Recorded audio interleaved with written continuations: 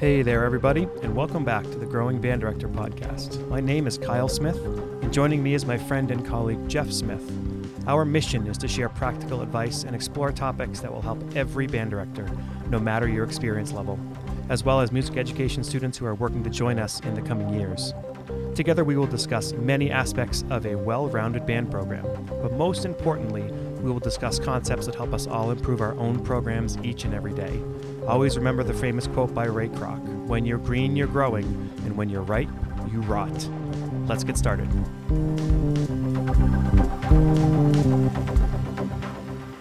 Welcome back, everybody, to the Growing Band Director podcast. This is episode number 88, entitled Maximizing Rehearsal Time, and I'm here with my friend Jeff Smith and Tony Susi. Jeff, how are you?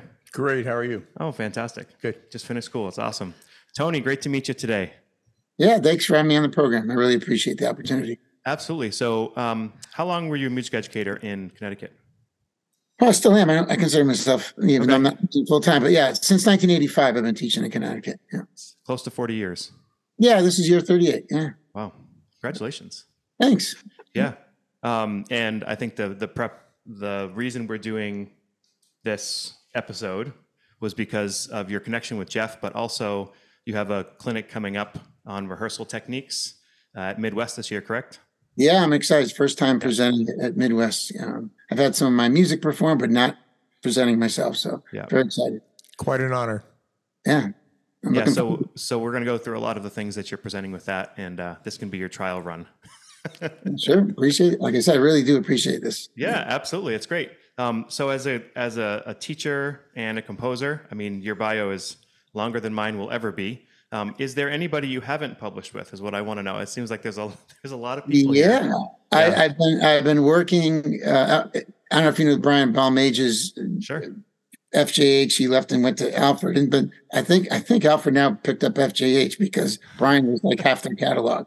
But so I'm not with Alfred yet, and Brian's been great.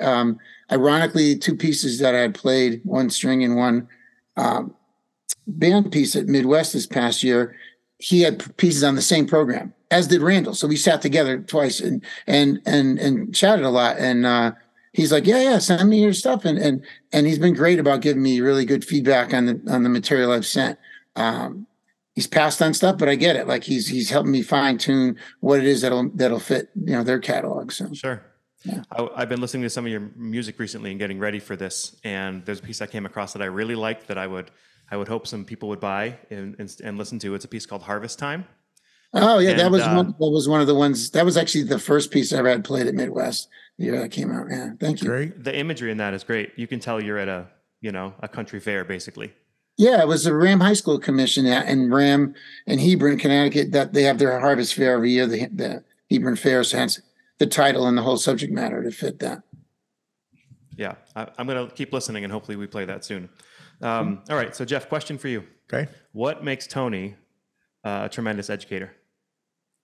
Well, I met Tony back in 1986, and all the time that I was there from 86 till 2010, his exuberance, he was never somebody to take things lackadaisically. He always was aggressive about teaching things very positively, engaging kids. And at the same time, he was writing a ton of music at the same time. So he was a very active educator and very involved with CMEA and his band program. And I was impressed. Great. Well, thank you. I was impressed. You were president of CMEA, right? If I'm right, Jeff? I was president in 90 and 91, yeah. Yeah. 86, I was student affairs chairman. And then... You were very active in CMEA. Yeah. CMEA was a great place to be. Still is. Okay, Tony. So now a question for you. Yeah.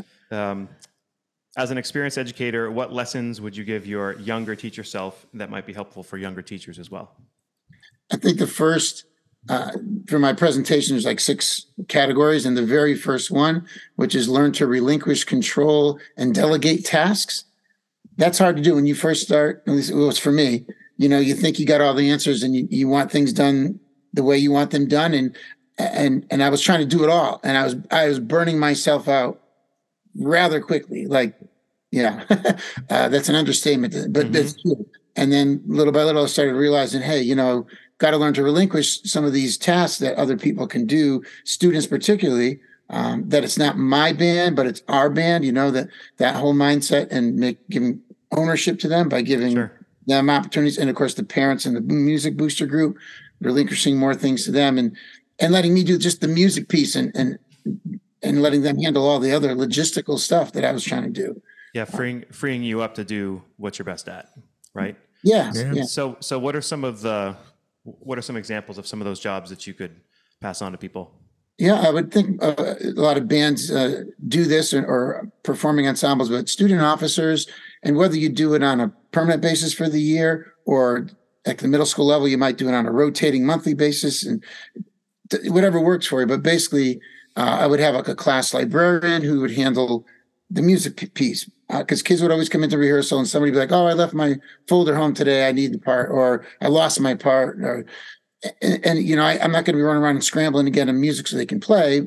Students would know, go to the librarian when you need music that you lost or misplaced or left home. Sure. And even distributing music. When I used to get sucked into passing out music in rehearsal, what a waste of time, got the Wenger folder slots and said, "Guys, here's your mailbox. Check your mail every day when you come in. If there's new music, it's going to be in there. If there's notices that got to go out, it's going to be in there." So that's the kind of thing the librarian would do. Equipment manager. Kids would come in, "Oh, I need a reed. I don't have any, my reed's broken, I don't have any reeds," or "I need valve oil," or I lost one drumstick," or whatever that piece is. Again, you can get sucked into scrambling around, trying to find all these things, because you want the kids to be able to participate in the class, but you're eating up time. So students know they arrive to class, they go to the equipment manager for those things. They don't come to me for that. Class accountant would handle things like, collecting permission slips, passing out fundraiser information. Again, all these things that are important are a part of the program, but it takes away from rehearsal time. So they would handle that. Section leaders take attendance in the section and then just report attendance to me. So, it was Power School was something. Jeff, did you have to do Power School before you retired? That was. It started near the end, yeah. Yeah, same for me. And boy, that's a lot of extra work. It was like every class you had to go on to Power School and send your attendance in before you did anything. And for a classroom regular teacher of like a class of 20 something, that's pretty quick. A band, you got 80 kids in the room, that's not so quick, Sure. There's one example of that. So yeah, having positions, offices, whatever you want to call them, that students do is really helpful. Yeah. I was at a clinic once by Barbara McLean at NAFME, All Nationals, and her clinic was basically about this. It was about, here is all these things that can save you 30 seconds a day, 2 minutes a day. And she did the math.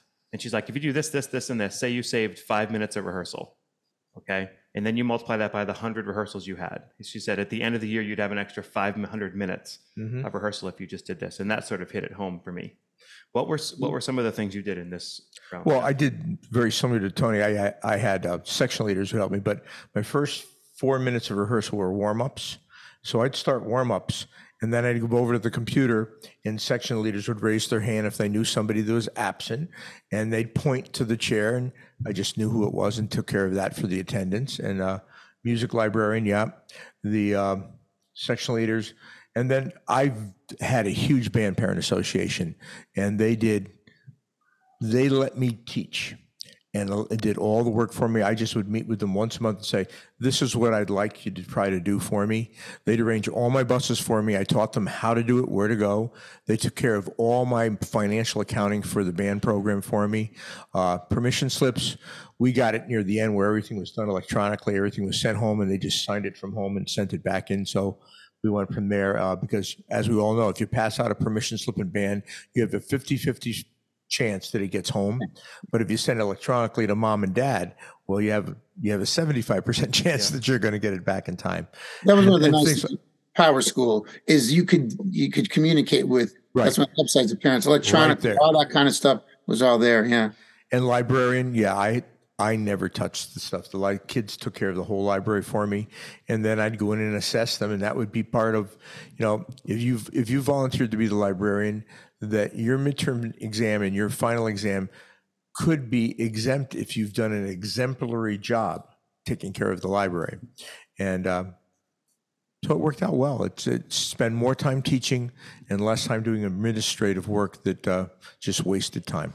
Yeah, another thing for equipment manager, most of my jobs, except for the years I was at Bennett, was a shared band room. Like the middle school, high school band director shared the same room. That was in Haddam Killingworth, that was in Coventry. And so the previous class that was in there had a different setup, chairs, percussion things moved around, or there was a concert they had the night before, so stuff was on stage. And so get the student who's the first always to arrive to class, those are the perfect people for equipment manager. And they would start fixing the chairs and stands. Yep. Anything that can be done in advance or as the students are walking in that doesn't, like you said, use up that valuable rehearsal time. I was lucky. I had my own room, but my equipment managers, when they came into school in the morning, knew that their job was to make sure the chairs and stands, percussion equipment were all put in the appropriate places so that when rehearsal started, because I was tough on them. When the bell rang, you had to be in your seat with your instrument in your hands ready to play. If you weren't, I marked you tardy for class.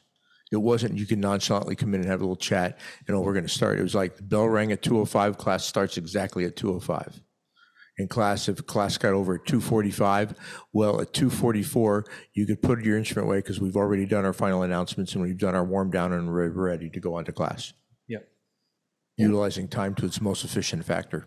Yeah, what motivated me to want to do this session, was with fantastic festivals that I adjudicate for, talking to the directors, you hear the same thing. And I always just say the same thing.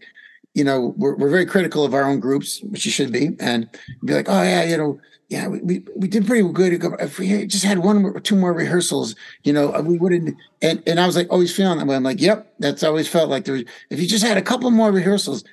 So you got to start saying to yourself, well, what's wrong with this picture, and then they're looking at all the reasons why. So yeah, that was Yeah, because you were said, like you said at the beginning, 2 minutes here, 2 minutes there, times 5 days a week, times 6 weeks, 7 weeks. Well, that's a class and a half or more. It's a lot of time. Yeah. So in your Midwest presentation called Pedagogical Practices to Maximize Precious Rehearsal Time, looks like part 2 is all about preparation. Yeah. And one thing that I'm going to outline here that all of this is great, and I know we'll talk about it, is when you're prepping your score, learning it enough and getting your eyes out of the score. I was talking last week with Jeff Leonard from Lexington High School, and I mentioned even just getting the score out of the way when you're rehearsing, even if you don't know it all maybe as well as you need to, but I'm just amazed at how well you hear the band when you're not looking at the music. So that's just something that's amazing to me. And when I watch them play, I feel like I hear them even better. And I think the other part is, how often have you judged a festival where you're watching the conductor and their head is down like this the whole time? Well, then you've not prepped your material for the kids to go into festival. Yeah. And part of the prep for me, which has always been good, and this comes from having the opportunity, I know, Jeff, you have too, to guest conduct the honor band festivals and things like that, where you just have two rehearsals. And then I've even had festivals where the first one was snowed out. So you had one rehearsal and then you got to put out the product. Amen. You got to be super efficient. There's no wasted time. So the whole idea of anticipating, the better you get at anticipating where they're going to have trouble, where they're going to trip and fall. Then when it happens, you've already got in your head this first, then this two, and this third, like strategies already lined up how you're going to approach fixing that. And you're just ready to go versus waiting till you hear it. And then like you're on the podium, you got to think on your feet. Oh, let's try this. Let's try that. That's not effective. And my mindset always was assume the students did not practice. You want them to practice and some do, but I just assume, okay, wherever it sounded like the last rehearsal, that's in my mind. That's the band I'm going to see the next time I see them. Don't expect that they went home and even they would do it sometimes, but just anticipate that they didn't do it, and anticipate where they're going to trip and fall and have strategies already ready to go. Terry White told me that the same thing many years ago. Well, the thing I always used was that practice what the kids don't know. Don't waste your time practicing what the kids do know, because you can get much more work done. Yeah, that we get into that in the actual part 4 of the rehearsals. Made me just think something. But the eyes out of the score. So for me, the aha moment was way back at Hart. Dr. Alvarez was the conductor of this wind ensemble. And I used to be amazed that, wind ensemble, we had 45, 50 kids in there. And he could stop and say, "Oh, Tony, you missed that F sharp." Or he'd say to the trombone player, "You're flat on that A." And so after rehearsal, I went up to him and said, "Man, your ear, how do you get your ears to be that good? You can hear those individual things." He goes, "I didn't hear it because I saw it." He goes, I'm looking right at I see right. Wrong finger. I saw that trombone position wasn't close enough to the position. And I was just like, I was thinking all this time he was hearing these things, but he said, "Nah, half the time especially if you know third trumpets are the ones with a third of the chord, and they're the ones who are probably going to miss the F sharp. So when you get to that note, you're looking in that direction. Every time. Yep. Trombone player that's supposed to be in seventh position, and you see him in third or first, you're saying, yeah. What are you doing? Oh, no, I played that B natural. Yeah, right. You did. Right? Yeah, you did. I actually color code my scores. All the accidentals that I think they're going to miss or slide positions, I put them just in red, so that as soon as they hear a bad note, I see the red. I can know right where it came from without even having seen it, because I know what. Yeah. You know where it's coming from. The color coding thing, I used to do the same thing. I had my yellow, blue, orange, purple, and green. And you'd be looking at a rainbow when you look down. But all you did is you looked down quickly and you saw the color. You said, "Oh yeah, I know what that is. I don't need to go and look what the note was. I know that that's a problem area." Yeah. And in this section of preparation, you also have rehearsal outline and reminders on the board, music prep, and room prep. Yeah, we mentioned already about the room prep where your equipment managers can come in and make sure that the room is ready to go, enough chairs, enough stands, percussion stuff is where it belongs. I've mentioned about using the folder slots as their mailbox, and if the music's already pre-passed out or any handouts already there. Let me see if there's anything else I missed in there. There's also one other thing I do a lot of times. If there's an example of a piece of repertoire that I want them to listen to, maybe it's a piece we're playing, maybe it's a piece we're going to play, maybe it's the original version of a piece we're playing or something, when they're coming in, I'll have that on, right? Playing over the speakers. Yeah. All the time. Yep. By the time they're sitting, all of a sudden you get to then explain, and you have on the board, this is Carmina Burana or whatever it is. And that's just, I call that secondhand smoke. Yeah, I used to do it all day. They're not in actually school. sitting and listening, but it's getting in there. I like the one where you put like rehearsal outline on the board and everything. Too often you walk in when you're guest conducting and you see nothing on the board and you say, "Oh, did you clean the board off?" "Oh no, I just use it when I need it." Whereas I know in my class when you walked in, there was so much stuff on the board, you had to look carefully at it, as well as a calendar of all the events coming up. And so that you didn't have to waste your time talking about it. You just point to it and you say, "That's your responsibility. That's part of your grade. Make sure you do it." And for percussionists too, if the rehearsal's on the board, they know, oh, we're going to be doing these pieces, and they're responsible to make sure they got that equipment and those mallets and stuff ready. Otherwise, the transitions are huge in rehearsal. Yep. You can lose so much time if there's not a smooth transition that the kids are suddenly surprised. "Oh, let's go to this piece now." Oh, and they, and I was big about not having the same kids play, first chair or first part in every song. So they had to play the musical chair game, and the percussionists had to reset up. But if they saw on the board it was coming, the anticipation, it helps. Yeah, and a lot of groups were, I know for me, we'd have the list of pieces and we'd have the percussion assignments typed and they'd be posted on the back board where the percussion was. So they knew if it's a new piece, oh, I'm playing snare, oh, I'm playing timpani here, oh, I'm playing marimba, what have you. Yeah, I always wanted to rotate my percussionists through. I didn't want the strong players always grabbing the snare part and the timp part. I made sure they all got to play in mallet parts. Everybody rotated through, but I would do that rotation for that concert coming up right from day one. So they already knew. And in this concert, this is, they had a sheet that was in their folder. Who's playing what on all the parts. And then if somebody was absent, they knew what was missing and, what to cover. But yeah, that was decided before the music even went out. It's funny, as you talk about the slots, I have an adult community band that I teach in New Hampshire, and we have the librarian takes the folder for each section, puts all the parts in the folders, and it's the section leader's job to make sure they go through every rehearsal. If there's new stuff, to go out and pass it out to the section, so no time is wasted in rehearsal trying to get music delivered. Yeah. It's there in color-coded folders for them. Tony, you alluded earlier about not having all your best players play first all the time. Yeah. So that sort of takes us into, so what are some different things you used to do when it came to seating arrangements? How you seated the band and what else you did? Part 3. Yep. Yeah. Good segue there. Good man. I got you. Yeah. For the longest time, I always rehearsed in concert setup because it's like you teach the way you were taught, So when I was at Hart, we always sat in concert seating, and rehearsed all the time. When I was in school, in high school, we sat in concert seating until there was this one festival I had to do. It was never forget, Northern Region. I think that year the school that offered to, you're at the mercy of whoever's willing to host was East Catholic, and they had this gym that was like a airplane hangar. It had the big arching metal roof over I remember it, yeah. So the band was rehearsing in this airplane hangar is what I called it. And within 2 minutes of rehearsing, I'm like, oh my God, I can't hear past the second row. I hear flutes, some clarinets, and then nothing from the low brass. And I just can't hear it. So I'm in a panic mode. I'm like thinking, man, how am I going to make this work?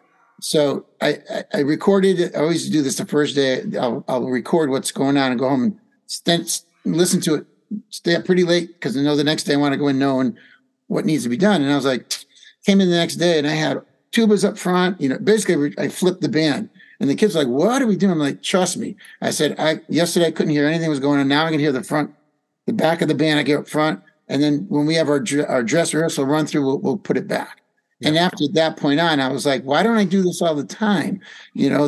That's why the flutes are so well behaved generally. The stereotype, they're in front row. They know you can hear and see everything. And why the trumpets who I'm guilty party or the hacker, goofing around with the percussion because you're furthest from the conductor. I move percussion up when they have an important part. Bring the timpani up here today, or bring the snare right here, right next to me. Why not? Why do they have to be way back there all the time? So yeah.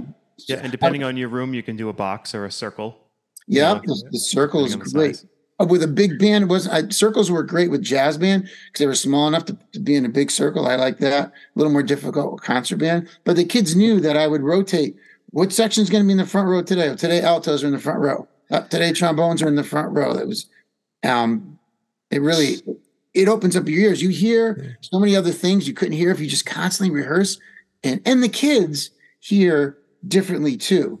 In that part of rehearsal technique section of the presentation, but we can talk about it now. Scrambled eggs. That's the nickname I called it. The kids have to sit where nobody on either side of them is playing their part because they get comfortable relying on people on either side of them for how the rhythm goes or when to make an entrance. They're not counting the rest. But when you've got people all around you that aren't playing the same part, you have to be more independent. But your ears are hearing parts you don't hear if you're always sitting in the same spot. And I'll date myself here with this, but you guys, the Dead Poets Society with Robin Williams. And I always bring this up, and some of the kids go, what are you talking about? Like, oh, watch the movie. I'm sure it's on Netflix or something. But the scene that was great was he had all his students come up one day and take a turn standing up on top of his desk. And then they got down, the next student had to get up. And he didn't tell them why, and then the kids were like, after they all did it, why did you do this? And he said, because you sit in the same row in the same desk every day, and you got the same perspective of the room and what's going on. And now you got this whole new perspective of what it looks like from the top of my desk looking at the class. And I use that with the music, that if you sit in a different spot in rehearsals, you're going to hear other people. Oh, I didn't realize they have the same part I do, or I never heard that counter melody that's going on, or whatever it is, So a twist on something you said. I always had a tiered band room, and it was quite large. And to have everything switch around didn't work real well to get the timpani down front. So what I would do is I'd conduct part of the rehearsal from the front.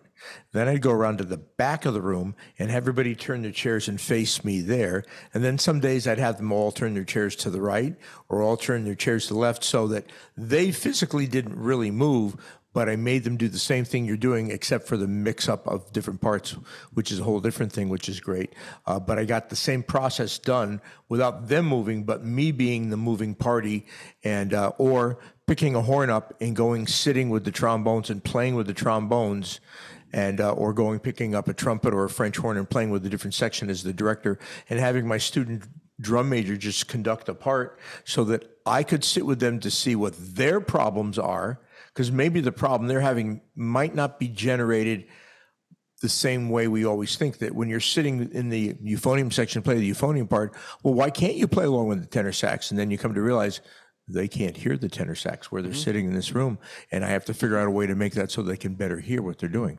Yeah, one of the advantages of having student teachers, and that goes back to that relinquishing control and delegating, highly encourage directors to have student teachers. I mean, you just gave a perfect example. They're on the podium. You can go sit in and play with the band and do all those things you just said.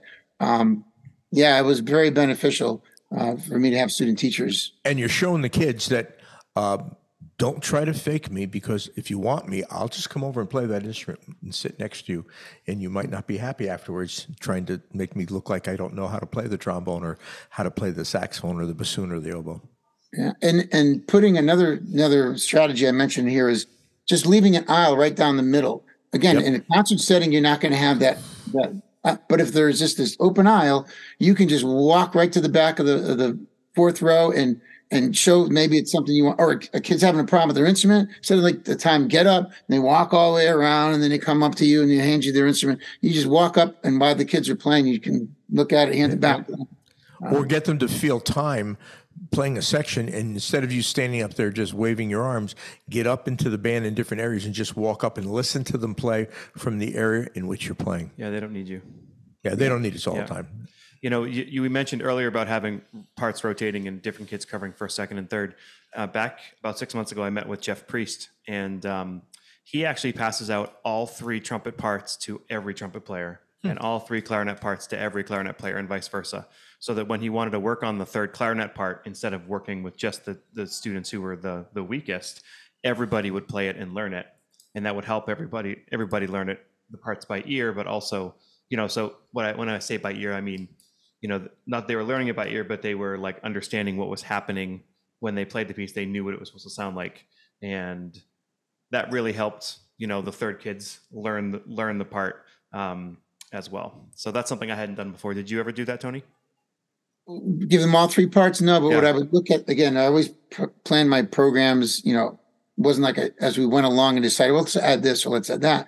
And in every piece, there's going to be a trumpet one, for example, that's higher tessitura or higher range, or the tessitura stays up there. And there's some pieces where it's not as demanding. And I would in advance to figure, okay, this is the piece where this player can play first. And this is the one where I need my strongest player. Same goes with the clarinets, whatever. But you rarely would all the pieces have that same range or the same tessitura where you had to be concerned about that. And if you thought it through ahead of time and you rotate, plus it saves the chops for the kids that got to play the pieces with the really high notes. If they're playing the whole concert up there, I've seen that happen too many times. They fizzle out, in the concert. So it's another advantage of rotating them around.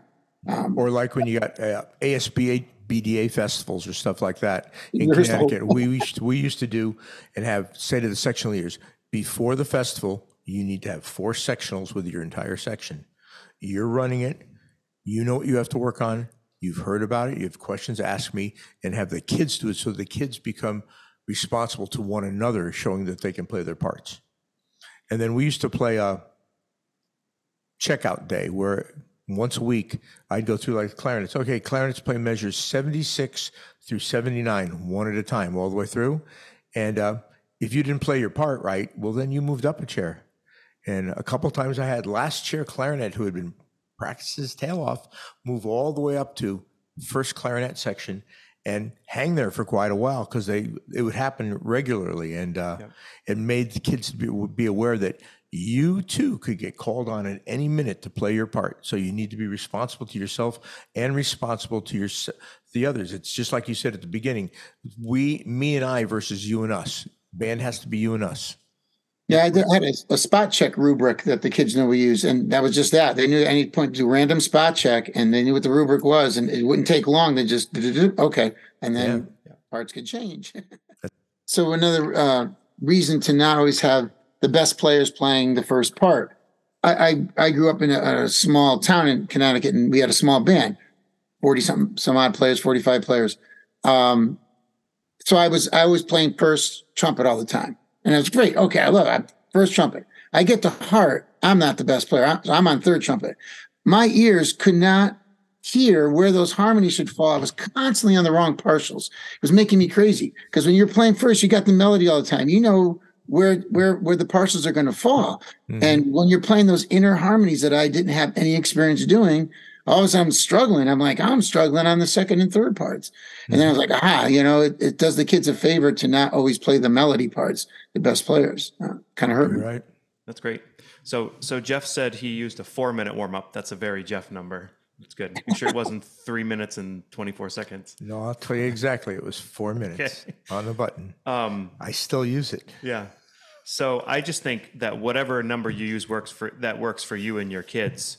I just think it's so important that people do a warm-up and a consistent warm-up, but not, so what's the word? Consistently warm up, but change how you warm up mm-hmm. so that it's not predictable. Yeah, because if you play that concert B flat scale, if they're just going through the motions and you're not even playing a concert B flat that day, what are you doing? You're wasting time. And then, I have a teacher who I won't mention, long time ago. This teacher I observed at one point, every day it was a concert A flat scale in double whole notes. That's 8 beats for everybody counting along at home for 2 octaves. Want to do long tones, bro. 2 octaves, concert A flat scale, every day, double whole notes. And it was like, they were just checked out, period. Yeah. So he was doing it for long tones to obviously to build embouchures and endurance. But if you do that every day, it's like, yeah. So my thing with the warm-ups is, and I, again, observing bands, fantastic festivals warm up before they're about to play. And knowing that this is probably how they rehearse. You can save a ton of time if the warm-up is going to reinforce whatever the main objective is in your rehearsal that day. So if there's, first of all, warm up in the key. The first piece you're going to play, warm up in that key. Why warm up in concert A flat if you're playing a piece in concert F? You're not acclimating them to that. So start with the same key of the first piece. Then if there's a tricky rhythm pattern, they're going to be coming across that you're going to be focusing on. Instead of playing the thing in whole notes, 2 whole notes tied, whatever, put the rhythm pattern should be on the board. And even maybe it's a part that only the clarinets and altos have it, but everybody learns that rhythm pattern while they're playing the scale, and you can address that in the warm-up. And then when you go to the piece, the rhythm's already fixed and they're acclimated to the key. Articulation, if it's an articulation pattern, give them an articulation pattern that you want, again, right out of the piece, put it into whatever the 8th notes are doing in the scale or something. It just make it so that, like I said, it's reinforcing sure. What you're going to rehearse. Don't just arbitrarily, let's do this chorale. Chorales are great, but the chorale, if the issue that they're having is this odd meter that they're playing in, find a warm-up that's going to reinforce playing in 5/4 or something, whatever it is, like my warm-ups, I always try to make sure that they prepped for the day's rehearsal. Not just that the warm-up is, yes, the warm-up, the instrument physically, that's another thing I have in there about the part of the warm-up. Tuning. The directors that go around and tune everybody before they've warmed up, a waste of time, as we know, because the instruments aren't warmed up yet, and the pitch is going to change as soon as they start getting warm. Never wasted time going around with a tuner tuning everybody. We'd warm up, we'd start to play, tune on a need basis as you start to hear, oh, altos, let's stop, tune. Continue on, flutes, let's stop, tune. On a need basis as you go. Otherwise, the kids, like you said, check out. You tune at the beginning, they think I'm all good to go. They stop listening because you tuned me already. I don't need to retune. It's like, no, you got to get it out of their head that there's a constant adjustment, My struggle has always been, there's like so much to get into a warm-up. I do this, and this, but we didn't work on major scales that are outside of the key we're on. And then I do that, and it's like, okay, now we didn't do chorales. Okay, if I incorporate a chorale, then I forgot the articulation exercise. And then it's just like, to me, I want a 35-minute warm-up. So...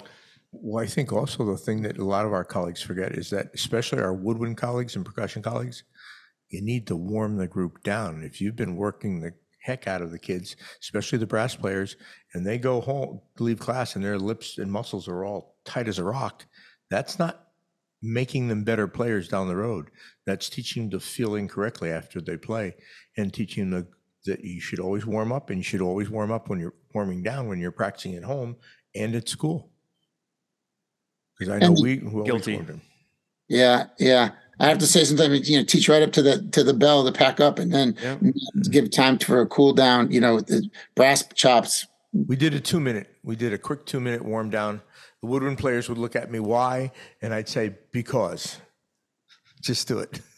So tuning, or it needs to be oral, not visual. I mean, you could use the visual too, but my experience in high school, I'm going to date myself. This is before even the chord tuners. We had the strobe, Jeff. You remember the orange? Oh, yes. Strobe thing. The strobe from hell. And you wanted to make the checker stand still on the spinning strobe. And if you saw the chessboard, you were in tune. So that's how we tune. We would just keep adjusting it until it.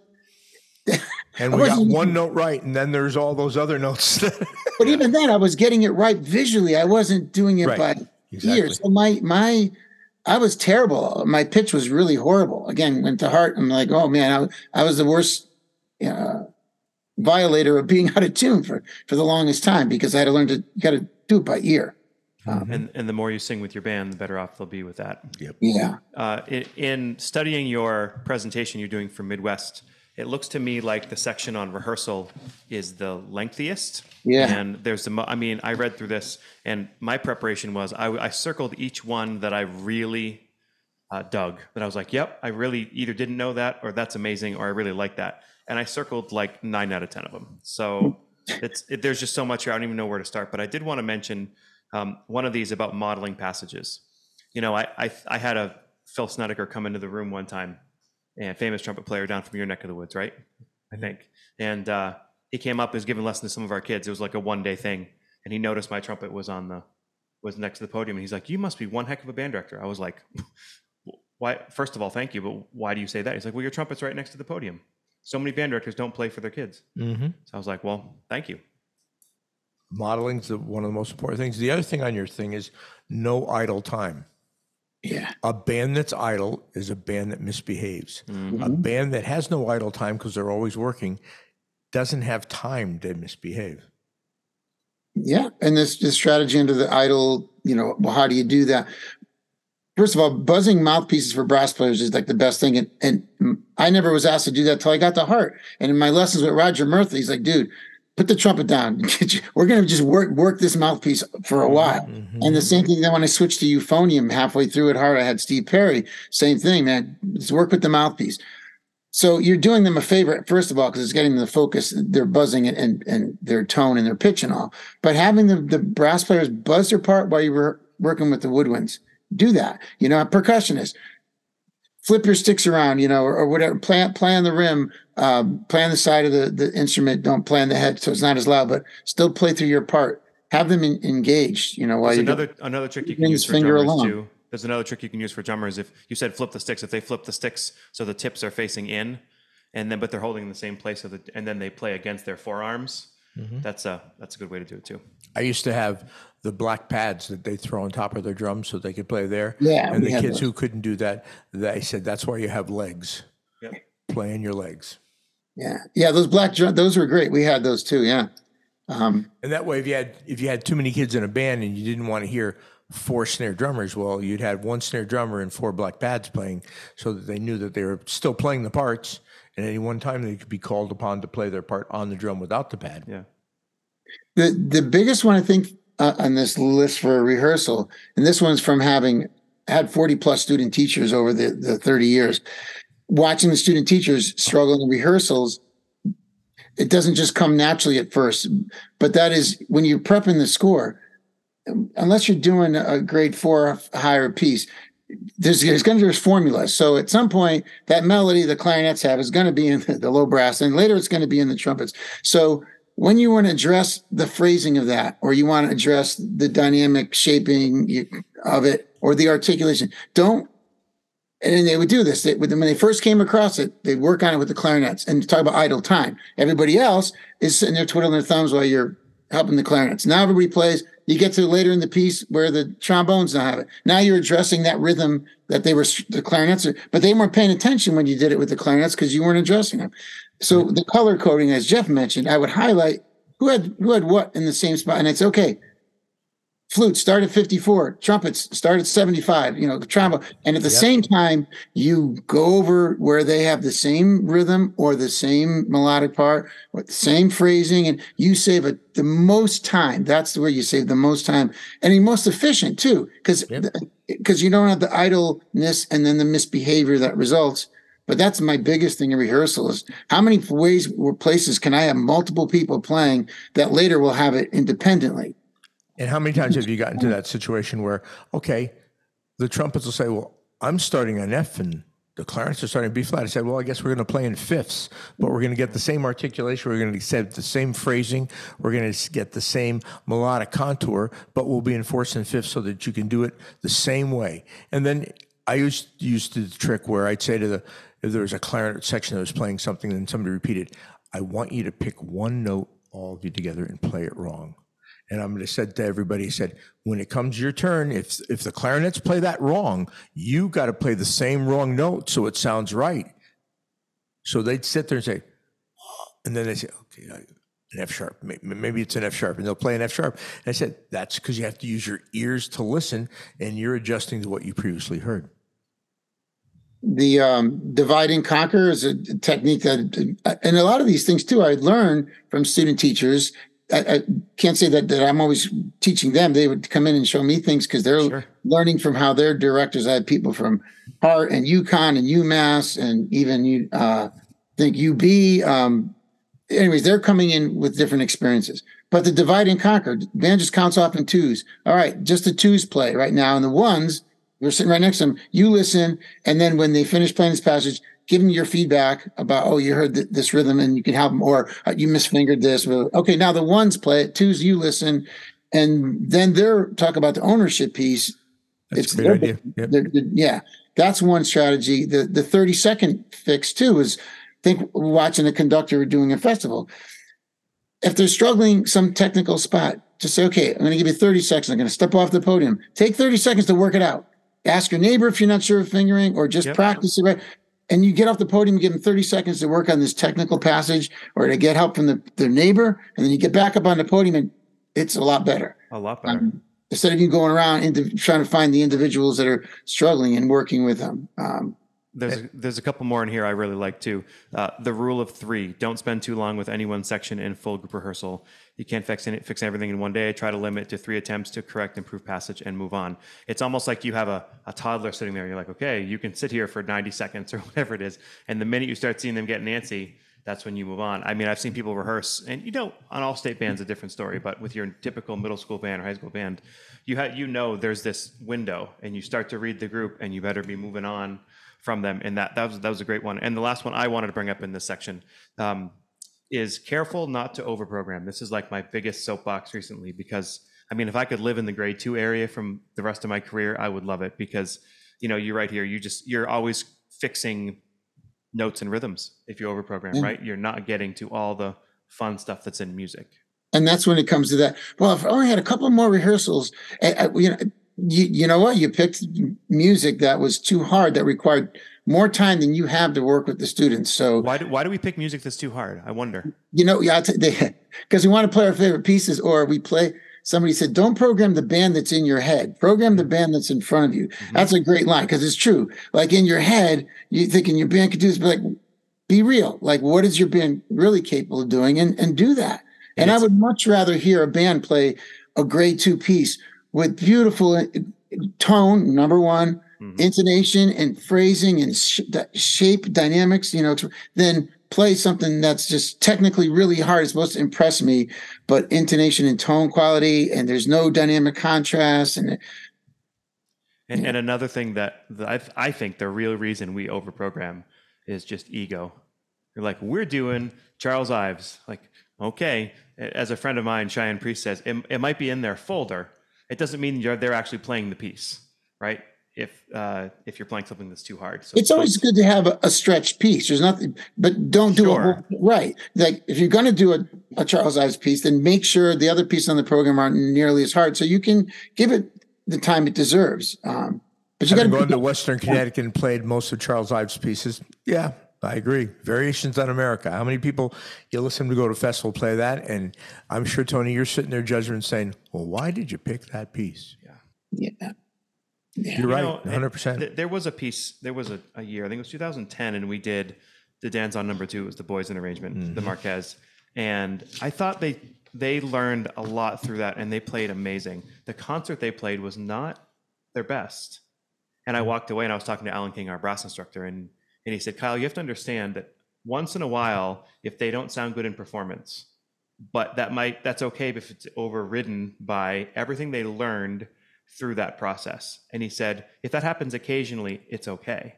So I was able to kind of step back from that, but still, I didn't even like that happening once. But Tony, I'm sure you had this happen to you. You've gone to guest conduct at a regional festival, and the last rehearsal was like awesome, and the concert was, well, that was okay. But a lot of the people say they learned more in rehearsal, and that's what they'll take with them for the rest of their lives. And I'm sure, seeing all the things you've done over the years, you've had that where you've come, well, that wasn't what we wanted in the final performance, but they learned so much from what we did. And their brains are saturated. Their lips and their brains are saturated because those festivals, they start at 8:30, they rehearse until 4:30, they have dinner, and then they do a concert. At that point, they're like, they're used to being in school and having an hour or less of band. There's another point you have on here that I think of Terry White, one of my mentors, and I didn't even circle it. I don't know why, but play more, talk less. I mean, we all check out pretty quickly when people are talking, especially if the teacher in front of you is not super animated, right? Kids check out so quickly. So, Phil Edelman says, say it in 5 words and move on. Yeah, that's a good one. And say it with your baton, like learn how to communicate with your baton, what you're trying to get them to do rather than have to talk about it. The modeling just saves the most time. And if you can't model it, which is fine, because I'd have student teachers who didn't feel comfortable modeling for an instrument that wasn't their main instrument. Fine. There's a capable kid in the band who can do it. Ask your first chair clarinet, can you please play that so they can hear how we want? And that just says it all. You don't have to try to put into words all these things. They hear it. Oh, emulate that, copy that, model that. I remember from when I talked with Phil Edelman last month, he said he had a kid in the percussion section who was his stopwatch person. And he said if it went a certain amount of time, it was like 20 seconds or whatever. And I was talking, he would literally just hold up a stick in the back or whatever. And that was sort of his constant reminder to not talk too much. Well, Tony, you remember years ago, we'd have Peter Boonshaft come quite often, and Peter would always do this one shtick where we talk about do a rehearsal and never say a word. Never say a word. And it's a shocking experience where for 45, 52 minutes, you don't say a word. All you do is all with your hands, with your eyes, pointing to something where you're going to go to the next piece, and how much the kids, they get a little nervous and realize that, okay, we have to pay attention, but, it is good. I didn't do it enough. I was forced to do it. I performed pretty regularly, and I blew up my voice. I had vocal polyps and nodes, and I had a vocal surgery, and I literally could not talk for the first 2 weeks at all. And then it was a whisper, and then it was a month that I could talk, but I couldn't sing for like 6 months. So it was very limiting. And I was teaching, it was during the school year. I think I had that surgery done during the Christmas break. And anyway, so we had to do rehearsals where I didn't talk. I had this little whiteboard dry erase marker thing if I had to write something, but we tried it with just, like rehearsal number this way but mostly just baton and cut off and point to which section but the kids had to really focus. You're right. And then then you go back to old habits. As soon as my voice came back, didn't do that. I should have done more of that. It's fun. Is there anything else in this section that we haven't highlighted that you think people need to know about? We recorded ourselves frequently. Some directors, they wait till the concert, they would play the kids a recording of the concert. Like it's after the fact. Like now they're hearing for the first time what they really sound like. It's like when you hear your voice recorded for the first time, it doesn't sound the way you think it sounds because your ears are placed differently than anyone else's. So we record rehearsals all the time, and I had these little sheets. I got them from the ASBDA handbook. They had these, and then I modified them to my own liking, but they were great little rubric things. And we would play the rehearsal recording. The kids had to fill them out. They had to have critical ears. and pick out the passages where they would identify that we're struggling with a rhythm here, or intonation's a problem here, or there's balance problems here. And then they always had to diagnose the problem and then prescribe the solution. And you do that, and the kids get really good at figuring out how to fix things and not relying on you to tell them this is what you did wrong and here's how to fix it. That's a big one. That's a great idea. And the other thing is that we find with a lot of our administrators saying, well, we want to see documentation of the kids doing some writing. Well, that's using listening skills, but there's a writing component to it. So you can say, yeah, here we did it, but it worked on music the whole time instead of writing something for the sake of writing something. Yeah, and you mentioned about playing recordings when the kids were coming in. If I had recordings or different versions of the same piece I wanted them to hear, we would do it, and there was a compare and contrast sheet, and they would compare what you're hearing, the way we play it, and they would notice, oh, they're playing a tempo faster, their fortes are stronger, or their pianos are softer, or wow, I don't hear their breaths, whatever. So compare and contrast was another, but listening to either recordings of themselves or listening to professional recordings and comparing and contrasting. And like you said, Jeff, having to write it down. Yeah. Yeah. Reinforces everything. So it's a good teaching companion for the whole thing. Yeah. Yeah, Tony, you just mentioned this ask students to identify issues and suggest solutions rather than providing you all the information. You were just talking about letting the students come up with those answers. That's in your develop independent section. And I wanted to highlight one of these. You call it the audiation game. Something my wife used to do, or still does, and I took from her, is sort of a more basic version of this. And I would have people try this, and then I'm going to have you explain how you do it, and then I want people to try both when they get back from summer vacation, that is. I have the band count 1 to 8 all out loud. When you get to 8, go back to 1. You just keep counting the steady beat. But then when you put your hand up, they just have to think it. And then when you put your hand back down, they have to start saying it again. And they might have said 1, 2, 3, 4, and then thought 5, 6, 7, 8, 1, 2, 3. They have to come back in on 4. So it gets them to count and audiate, as we say, right? So that's like the basic version. So tell us about your audiation game. Yeah, and in the rehearsal, I think actually we did this at Hart with Dr. Alvarez. I think that's when I first saw it done. But we'd be playing a passage, and he'd say, okay, at a random point in time, I'm going to just hold my fist up. As soon as you see that, stop playing. But you continue to play the piece in your head. And when my hand goes down, you come back in. And when you do that exercise, start small. When one measure, fist goes up, they stop playing. They come back in a measure later, keep playing, stop them, let it go 2 measures, and then some odd number in the middle of a measure. But it gets them to internalize the beat. For brass players, a guy like me who had trouble hearing the right partials, boy, it's really challenging coming in cold when you're hearing your head and you got to come in the right spot, but you also got to be on the right partial or overtone for the brass. And the kids like that challenge. They like when we would do that. And then the contest would be, how far can we go? How long could we go silent? Continuing to play and everybody be in the right place when you come back in.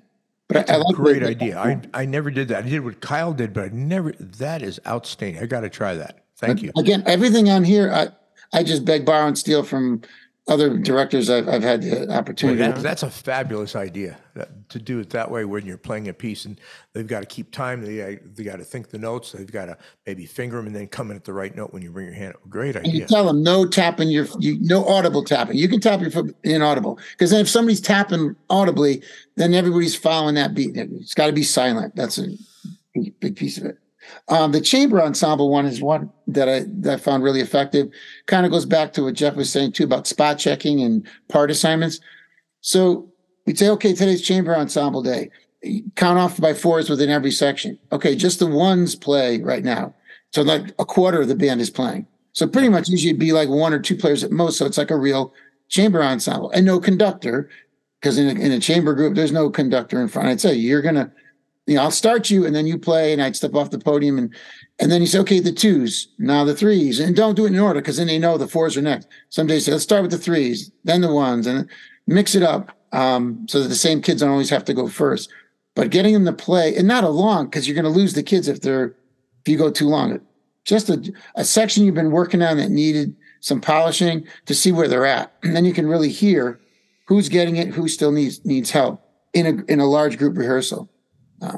But that creating a chamber ensemble within your big group. And everything in this Develop Independence number 6 section is really all about empowering the students to be better musicians. It's like if you're not in the room, making them the best players that they can. We have such control issues, which is why I think so many band directors don't like to fly, me being one of them.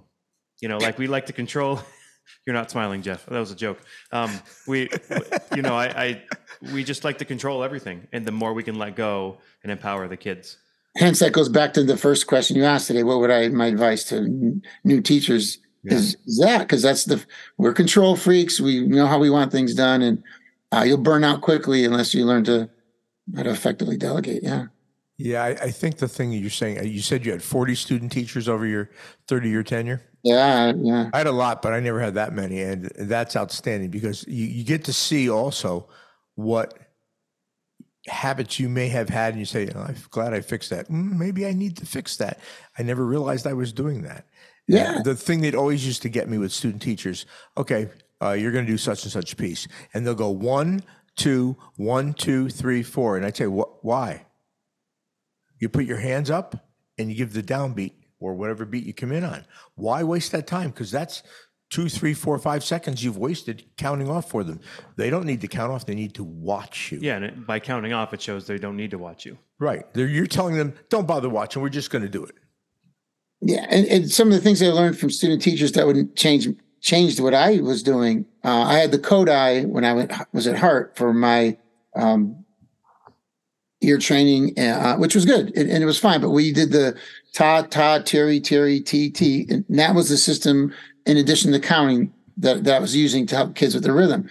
And then I have a student teacher come in, and they had switched to the Gordon syllables, which I'd never heard of. And the Gordon syllables I thought were just so much more practical and could be applicable to different meters. You can apply the same syllables, whether you're in triple or duple meter. And I switched quickly once I saw how effective that was. And then I had another student teacher who came in and taught me the hand signs and solfeging with the band when we were singing numbers, the Hindemith, the way we did it, right? So I'm like, this is much more effective to do the hand sign and solfege because it doesn't matter what key you're in, things like that from student teachers changed my habits along the way, for sure. Yeah, most definitely. So I hope anybody who is listening to this, who is on the fence whether or not they're going to go to Midwest or not, they need to see this clinic in person. And I hope they pack the room for you, Tony.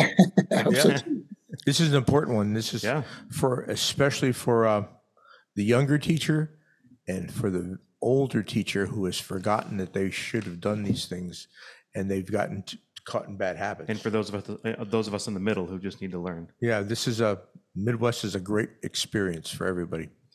So Tony, I was going to ask you a couple questions as we wrap up. Do you have any advice for young arrangers and composers, maybe especially band directors who want to start getting into the arranging field, whether it be published or first, obviously, just arranging for their band? What advice do you have for them? There's a couple things. In the beginning, I was naive, and I was this is back in the day. We had a mail of a manuscript and a CD, and everything was done by hand because there was no finale. I mean, I have scores of stuff. I did the entire score in pencil, but now it's all done online. So go to the website of the publisher you're interested in. Take the time to look at what the different series they have, what most publishers do, and the music the type of music that they do. Don't send them something that's not that doesn't match, Yep. And then on most of the websites now, the publishers have gotten really good about giving you very specific, this is the range of the notes. These are the rhythms for this grade level piece. These are the keys. And if you go outside the box, not that it's restrictive sometimes, but at the same token, if you're trying to get your foot in the door, once you're in the door, then you can do what you want, eventually give you more leeway, put it that way. But go to the website, and then they also have very specific, this is the time of year when we're reviewing pieces. They're not reviewing pieces all year round. So you're wasting time sending it at the wrong time. It's going to sit there unheard. And you can't pitch to publishers at the same time, one at a time, because no one wants to listen to your piece and then say, yeah, we want to sign you. And you go, oh, I already signed with somebody else. Like you just wasted their time. So you can't play that game. So just go to their site. It'll say when they'll be accepting submissions, when they'll be listening to them. And then, like I said, it'll also give you an idea of make sure you're pitching to the right audience as far as the type of music and stuff. But as far as the composition and arranging itself, for me, what's worked, because I didn't take composition classes, I would just say, what are my favorite pieces? And then I would take the scores and go, what is about this piece? Why do I love this piece? Yeah. And you start looking at what the composer, how they developed the theme and the motive, or what rhythmic things they did that really made it interesting. Every piece has got its thing that was like, oh, that's what really drew me to this piece. Maybe I got to find a way to incorporate that into my music. But that's for me, for somebody who didn't take composition, studying scores of pieces that I admire and love, and figure out, pull it apart. Like, what is it about this piece that makes it stand out that's so good? And you're like, oh, this color, this combination of these instruments is that's, it's beautiful. I hadn't thought of that. That's great. And you provide, for people who are going to Midwest, you provide your email on here. You okay if I share that right now? Yeah, that's fine. The Susi Music One. Yeah, that's SusiMusic1@gmail.com. And that's Susi, like SUSI. Last thing I'm going to ask for you, Tony, is what's something exciting that you have coming up? Maybe a piece or two that you're really excited about, or something happening in the next year that you'd like to tell people about? A lot of good things. I just got my first contract for a new piece for 2024 from Blair for the jazz chart. So I'm psyched. They've Excelsior Music now also has Kendor, and Blair oversees the jazz department. So it'll probably be a Kendor jazz piece. So that's the first one for next year's releases. I'm waiting. This is the time of year when they're reviewing. Yep. I'm waiting. I must have a dozen pieces easily out right now, waiting to hear. So the anticipation. But hopefully, if it was anything like last year, I think last year 10 out of 14 got picked up, which was nice. That's great. I'd be thrilled even if half of that, gets picked up. So we'll see. And if know within a few weeks. If there's one piece of yours that you think people should listen to, what would it be? That's a really hard question. Well, I guess it depends on what grade level. Like you mentioned Harvest Fair for a high school group. Yeah. In fact, that piece was actually apparently, I heard this from the publisher, owner of Grand Mesa Music, said it was recommended to be on Texas required list for their festivals. And I was like, oh, we had our fingers crossed. That's awesome. But for whatever reason, it didn't make the final cut. But just that it was considered, that was kind of cool. So that one would be for high school. Middle school, I have a lot of stuff right in that middle. I like to write that grade 2.5, grade 2. The one that's unique, I think, for groups that have players with limited range and rhythmic skills, but that's really a cool experience, is Tornado Alley. I've had 6th grade bands do it, 8th grade bands, and high school bands do it. They have it as a grade 2.5. Technically, it's a grade 1.5 rhythmically and range wise, because it has all these contemporary techniques in there. You're creating a whole tornado, start to finish devastation, and then the rebuilding afterwards. But yeah, that's a kind of very unique piece, and it could be done. Like I said, I've done it with 6th grades, I've done it with 8th grades, and I've at Fantastic Festival, I heard a Massachusetts high school play it. So great. Well, Tony, thanks for spending the time with us. Jeff, thanks for spending the time. Yeah. Thank you, Kyle. Thank you, Jeff. I hope this is good to see you again, Tony. It's good to see you guys. I appreciate the opportunity. We sincerely appreciate you taking your valuable time and listening to the Growing Band Director podcast. Your students are very lucky to have a band director like you. If you have any suggestions for episode topics or think you have an area of expertise to share on a show with us, please reach out.